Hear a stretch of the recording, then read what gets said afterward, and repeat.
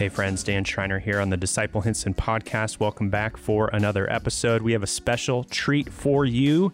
This week, Tommy Vanderwall is here. As you know, I'm not the best at pronunciation. Speaking of pronunciation, I wish I would have had Tommy sing the opening line of Lion King. That would have been a nice treat and show me how it's really done. Tommy is from South Africa. He's with a ministry called Imprint. You can hear more about that at the upcoming Sunday evening service. Check out the podcast notes for the website. I hope you will appreciate the conversation we have. There's so much fun things to talk about how the Lord is working through this brother's ministry. A lot of overlap with Nine Marks and what the Nels are doing in Mozambique. So he's hanging out with us here for a little while, and we're so glad that he was. So I hope you are edified and encouraged by the conversation. One thing, there is a little inside baseball here, so there'll be a few jokes that you'll probably will be lost on most of you, but that was just for our own entertainment. So hope you still appreciate the episode. Enjoy.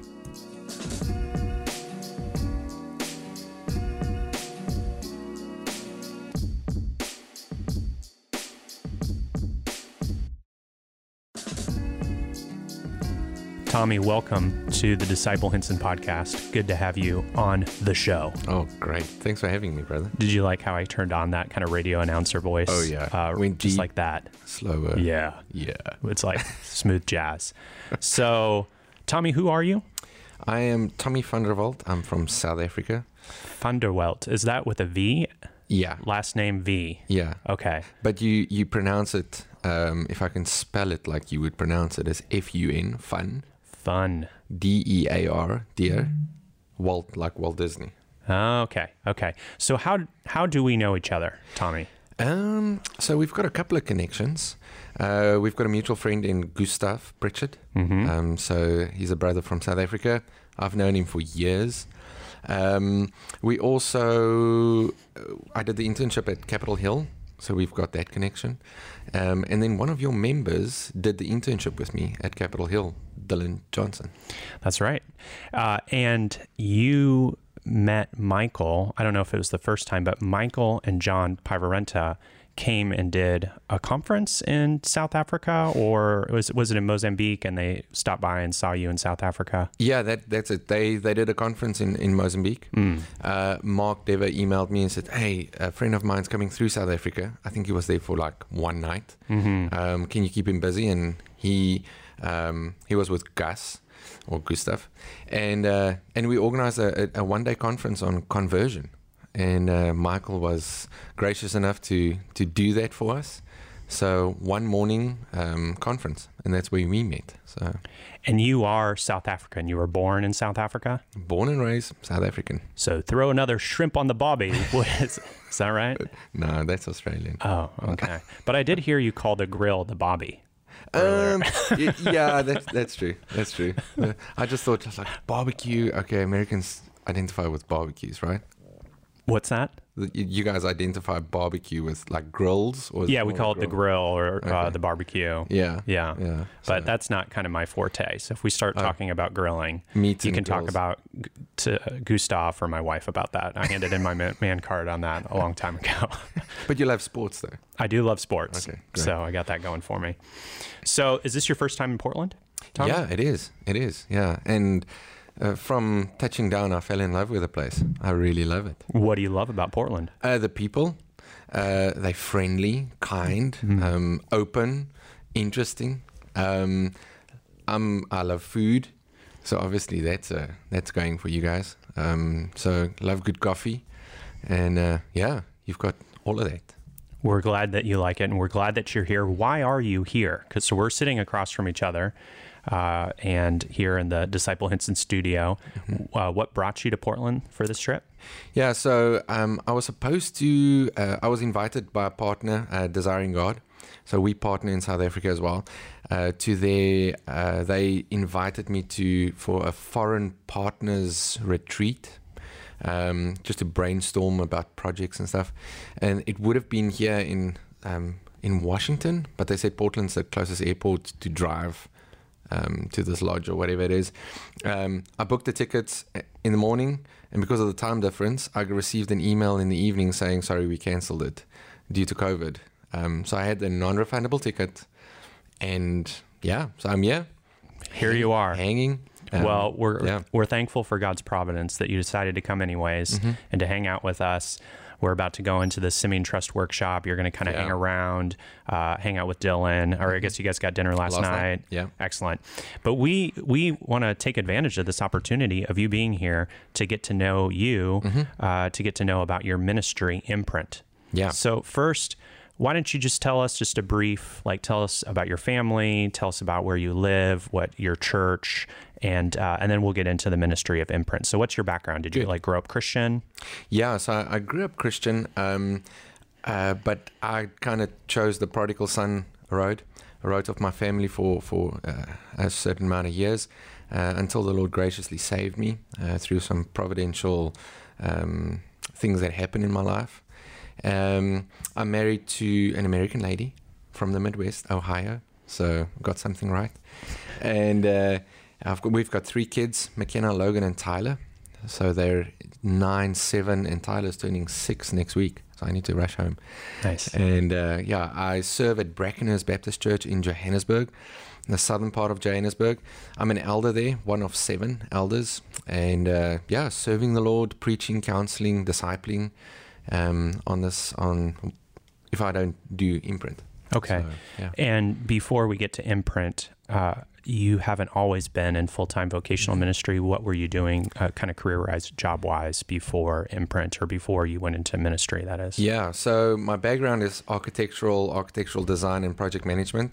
I worked for one of the biggest firms in South Africa, just building airports and hospitals and I built a presidency just before I went into full-time ministry. So. You built a presidency? Yeah, I built a South African president's house. No way. Yeah. So you would know how to break into that, like one of those heist movies? Probably, yeah. No. We'll have to talk about that on another podcast. Well, tell us one more thing. I'm thinking of a pet that you keep in a cage at your home. It's not a hamster, and it starts... Well, I'm not going to tell you what it starts with.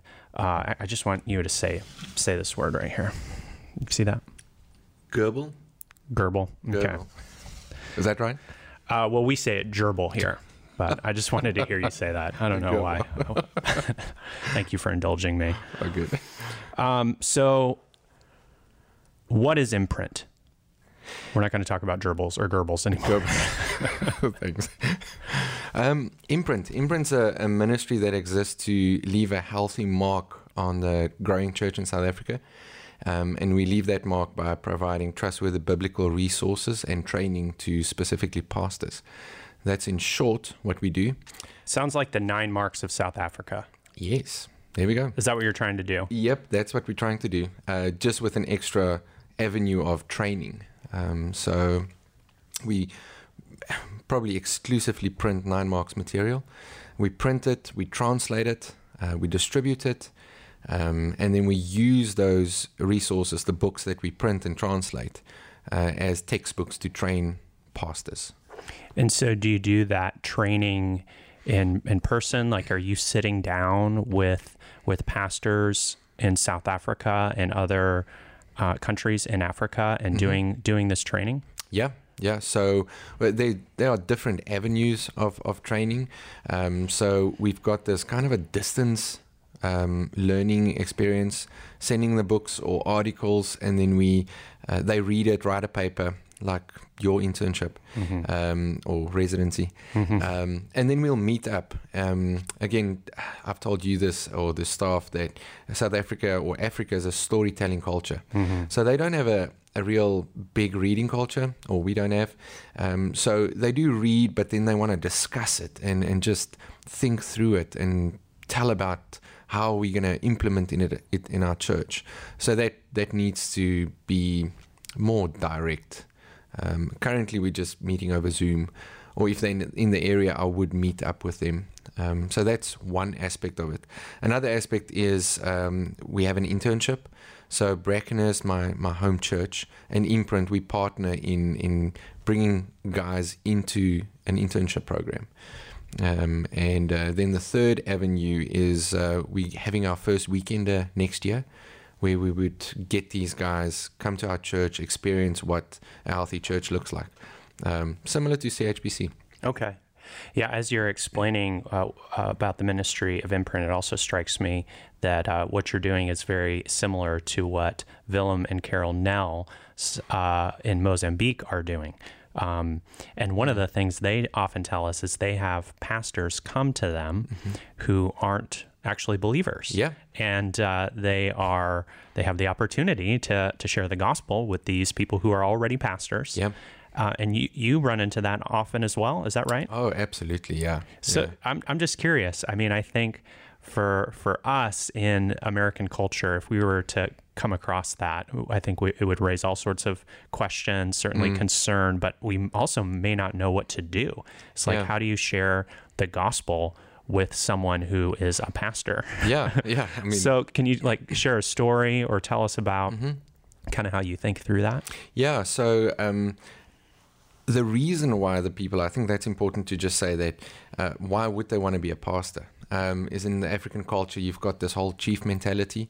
So if you're the chief of the village, you want recognition, you want your tribe to serve you, you want to be the holy man, and to be looked after. So it's a bit of a skewed prosperity kind of a reason that they would be a pastor. But they all have recognized leadership. Most of the guys that we work with, they understand, they call it the holy book, so the Bible. So that's a great platform. Just like you believe in the Bible, now I'm gonna counter you with the Bible. They do believe in the ordinances, even though skewed. They see it as like sacrifices. Most of these pastors are engaged in ancestral worship, so syncretism. So they just mix animal sacrifices and worshiping of the ancestors with Christianity. So you get baptized to get access to the ancestors, to get access to God, and then through animal sacrifices as well.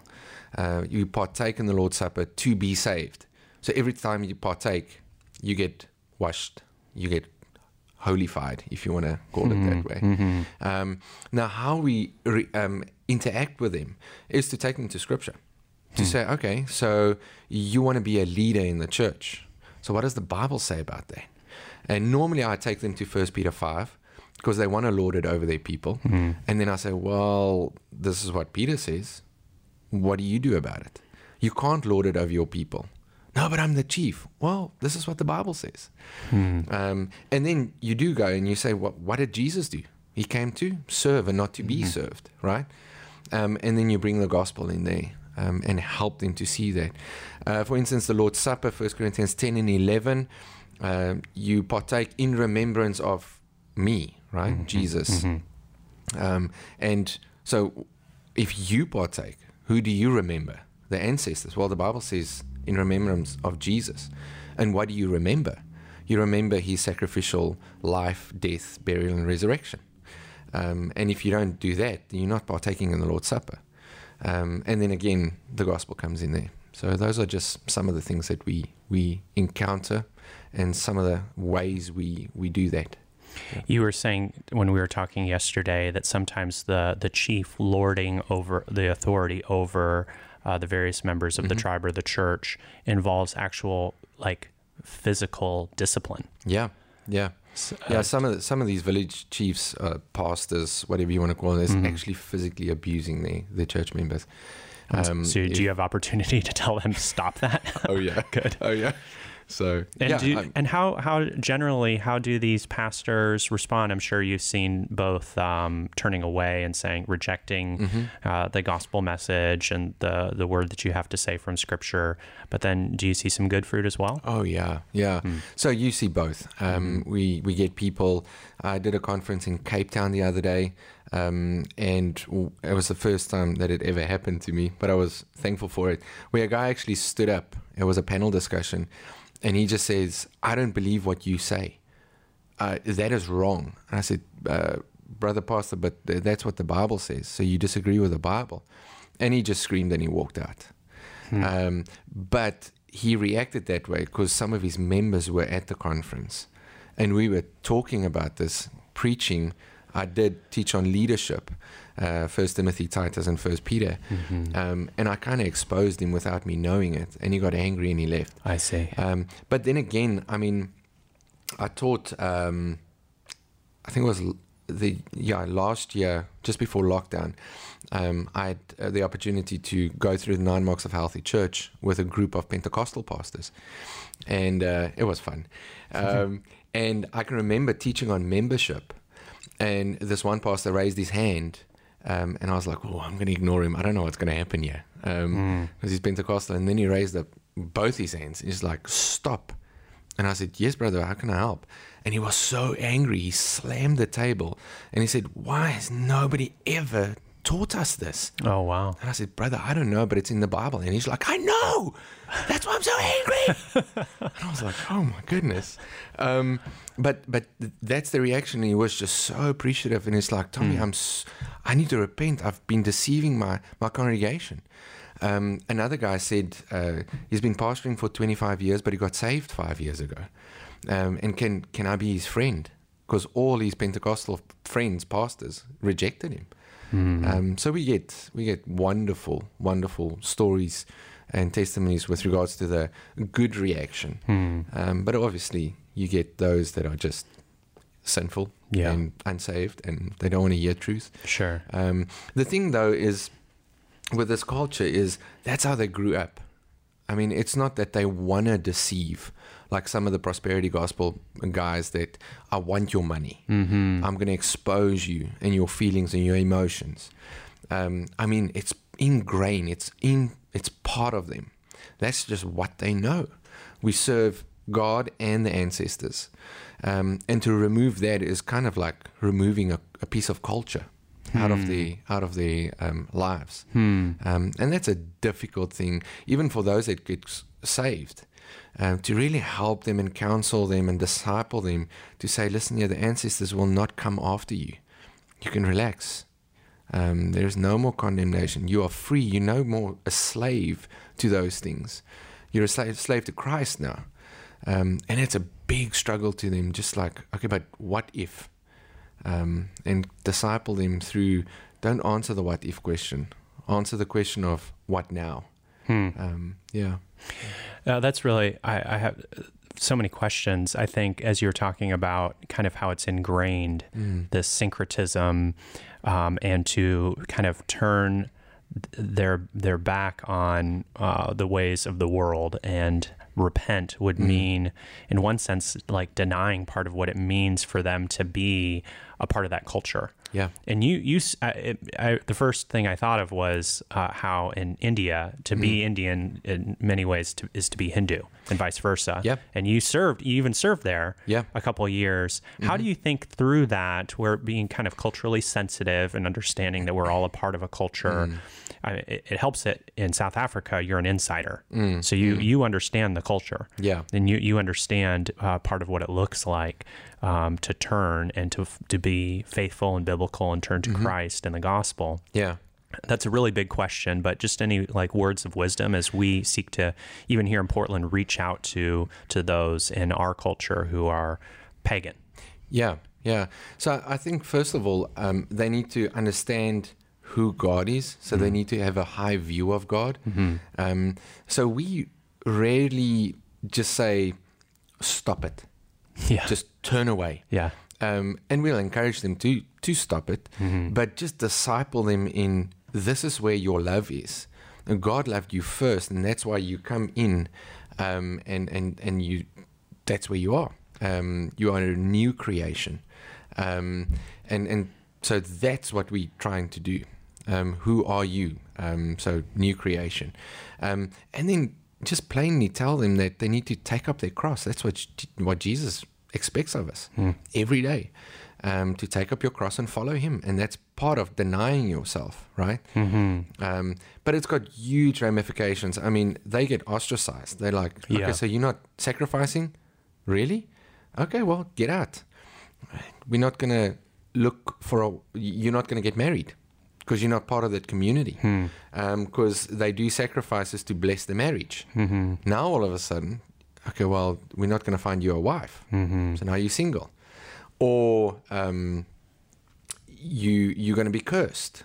So it's a huge aspect there. But those two things, so a high view of God, and paying the price. Your life is not now. Your best life is not now, pretty much. Yeah. And I'm sure as you like serve in the church too, and seeking to plant churches, to build up churches that are biblical and faithful, and people are seeking to love one another sacrificially, biblically, that provides another plausibility structure and a new family, something for them to come into as they have to leave that, former life and with all those things that they're leaving, which are very costly. Yeah. And I mean, that's exactly what I said with this brother that said, well, all my friends left.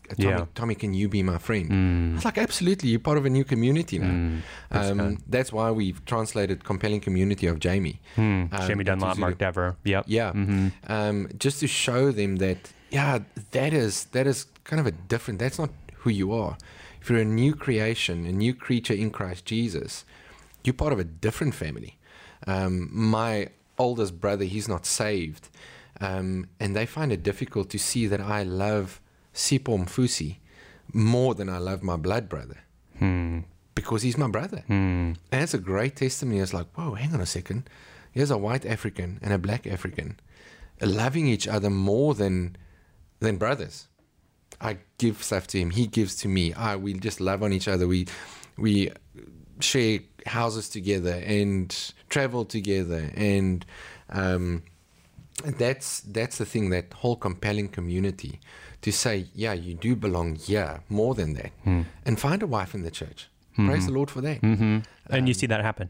Oh, yeah. Yeah. Praise God. Yeah. That's a powerful testimony. Tell us, Gustav wants me to ask you about what you're doing to connect with Zulu pastors. Is it in the Drakensberg Mountains? Did I say that correctly? Yeah. Okay. Good.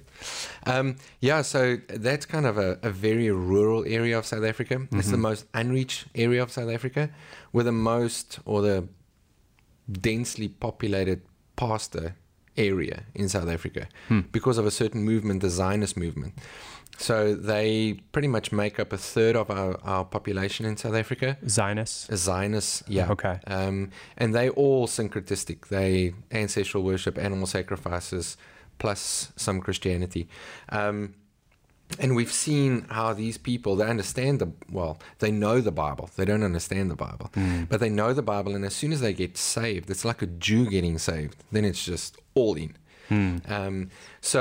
They're getting saved. These pastors are getting somewhat theologically strong. They're good speakers because we're a storytelling culture. And then, so those pastors, we found that they spread all over the place. So what we're doing now, next year, you drop a pin in some remote location, kind of in the middle of all the villages. You drop a pin? Yeah, like electronically. Yes. Okay. Yeah. Okay. So a pin drop on like on Google Maps. Yes. Okay. Yeah. So you drop the pin, you send the location to them. We get there a day before, we set up camp in tents, and then all the pastors come to the pin. And then we train them for 2 days, and then they go out again back to the villages, just to reach them. Because it's so rural, you have to drive through rivers and mountain and bush and whatever else. And to go to each village, it'll just take too much time. So we just drop a pin, say we meet you there, we'll have the camp set up, and we teach them. And so you open the Bible, you're just teaching from God's Word what it means to be pastors, what it means to be a church. You're using some of these resources, such as like even from 9 Marks that that you've translated and really expanded on. Yeah. So we've translated what is the gospel, what is a healthy church, what is a healthy church member, compelling community, am I really a Christian? Conrad Mbewe's new book, God's Design for the Church. So that at the moment is what we have in Zulu. And then we use that. But part of that, I've constructed a curriculum, just a very informal curriculum on the 5 topics that we've seen is the hot button issues as church leadership, church discipline, membership, and then the ordinances, and how that all fits together. And then a gospel community. So how that all fits together. Yeah. And does this content resonate with these Zionist pastors? They seem so, even in our culture, here in the Pacific Northwest and even here in Hinson, a lot of people think like, oh, that 9 Marks stuff, that's so East Coast. Like, and that's so like, that's not how we do church here in the Pacific Northwest. Yeah. But it's odd to me, or kind of peculiar, that it would resonate with these guys like in these very rural areas. Yeah. Yeah. You're expanding on the content. You're not just like translating from English to Zulu word for word. Is that right? No. So again, because we're a storytelling culture, we need to translate for the ear, not the eye. And I had great meetings with Crossway the other day that we can actually record these translated manuscripts, send it out to them so that they can read while they listen. Their comprehension is just much better that way. But then, so we expand on that. So it's not just word for word.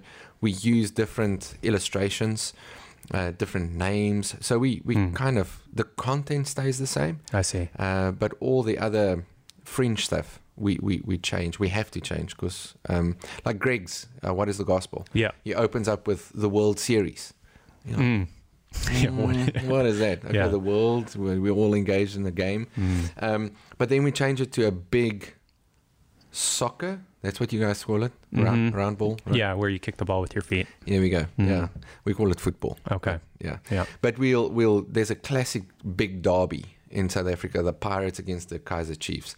That's just huge. So we'll put that in instead of the World Series. Okay. No, that's helpful. That's a good example. But it's interesting that you say that, in the Pacific Northwest. Yep. It's true, but that's why I love the 9 Marks book so much, because it's just Bible. It's based on biblical principles. So it's really effective. I trained pastors in India. They loved it, and we saw great churches. Friend of ours, he's still there, and he's training the guys with the same resources. So it works in India, it works in South Africa, Southern Africa, where we are. So, yeah. So you just made a distinction there, and I just want to make sure this is clear. I can't remember if we said this earlier, but you're not just ministering in South Africa. You're ministering in all of Southern Africa. So what are some of the other countries that you're finding yourself driving to? Well, driving not yet because of COVID, but no. Well, I have Swaziland, Lesotho, soon Namibia, Botswana, Zimbabwe, Malawi, Mozambique. So all of those southern countries. And I have just briefly, what made you want to do this work? What how did I get to this? How did you get here? So when I went into full-time ministry, our church sent us out to India to serve with another couple in India. I started training men there for the ministry using my own books. And I prayed for the Lord to raise a guy in that group to go plant a church. Long story short, we got kicked out of India by the government because they got suspicious and they knew what we were doing. Okay. Got back home, wanted to go into church planting and revitalization. Nothing came up. It was just dead. And I prayed, and the Lord just like, hey, hang on a second. Why don't you, not that I heard the Lord, but why don't you just do what you did in India? You got the context with Crossway, Desiring God, Ligonier, 9 Marks. Just expand on it. So teach what you've done in India and just get the books. And that's how it started. And how long have you been doing this now, Tommy? 3 years. For 3 years. Yeah. And what would you really praise God for, like 20 years from now? What would you like? What's the mission? What would you like to see the Lord do? Like, what's the goal? The goal is to see healthy churches. Because we say if you change the pastor, you change the church. And if that church is healthy, you'll change the community. I would love for Africa to go back to the early church fathers, being solid in theology, having wonderful, healthy churches. I would love for South Africa or Southern Africa to be like a Brazil that's now, I think it's the number one country, sending country, missionaries. Would love for that to happen. But then specifically also, I would love for Imprint to play a part in raising local authors to write our own content, to reach our own people. So but you need to be a reader before you're a writer. Sure. But that's a long-term goal, and I would love to see that, to replicate 9 Marks material from the Word, contextualize it, and write about those things and helping our people. How can the West help? How can a church like Hinson be involved in the exciting work that you're doing? How can we even help, as I talked about the Nels earlier, people who are about this work of building up the church in dark places, as you talked about, like these Zionist pastors and these pastors who don't even know Jesus. Yeah. We're all the way over here. Yeah. What can we do to help? Yeah. Well, first of all, pray. We need to have lots of prayer as we engage with these people, just for wisdom, for more pastors to come out of the woodworks, to discover Imprint so that we can help them. So I think, first of all, pray. Second of all, definitely partner together, like with the Nels. I'm looking forward to meeting them, and just see how I can help them, and just partnering together, supporting one another. We all need support, emotionally, spiritually. I would love for them to come to our church and that we can just minister to them. So similar partnerships, which is good. And then financially, just to partner in saying, I've got this need. We need to have a print run in getting this translation done. I would need a truck to get to all these funny places. And I need someone. I'm the only guy. I do everything. So to just support someone to come and help me, maybe. So those are the 3 most needy. That's great. That's really helpful. Gustav says that you're a guy who gets things done. Have you ever read the book Getting Things Done by David Allen Black? Yeah. Yeah, that's one of Gustav and I's. We talk about that book a lot. Okay. Yeah. Well, maybe not a lot. Good book. It's okay. Yeah. Well, brother, we've run out of time, but thank you so much for sharing about Imprint. You guys have a website. Imprinton.org. Imprinton.org. Yeah. We're on Facebook, Instagram. Excellent. Yeah. And if someone wanted to reach out to you and find out more, your contact info is on the website. Yep. And you can get a hold. And Lord willing, we'll pray for Imprint and for you at the Sunday evening service. You got to take off. You got to go back home for is it your son's birthday? Yep. And so safe travels, brother. Thanks. We'll be praying God's blessing on your ministry. We'll hopefully show a little video at the evening service about your work. So thank you so much for sharing. Thanks for having me. Of course.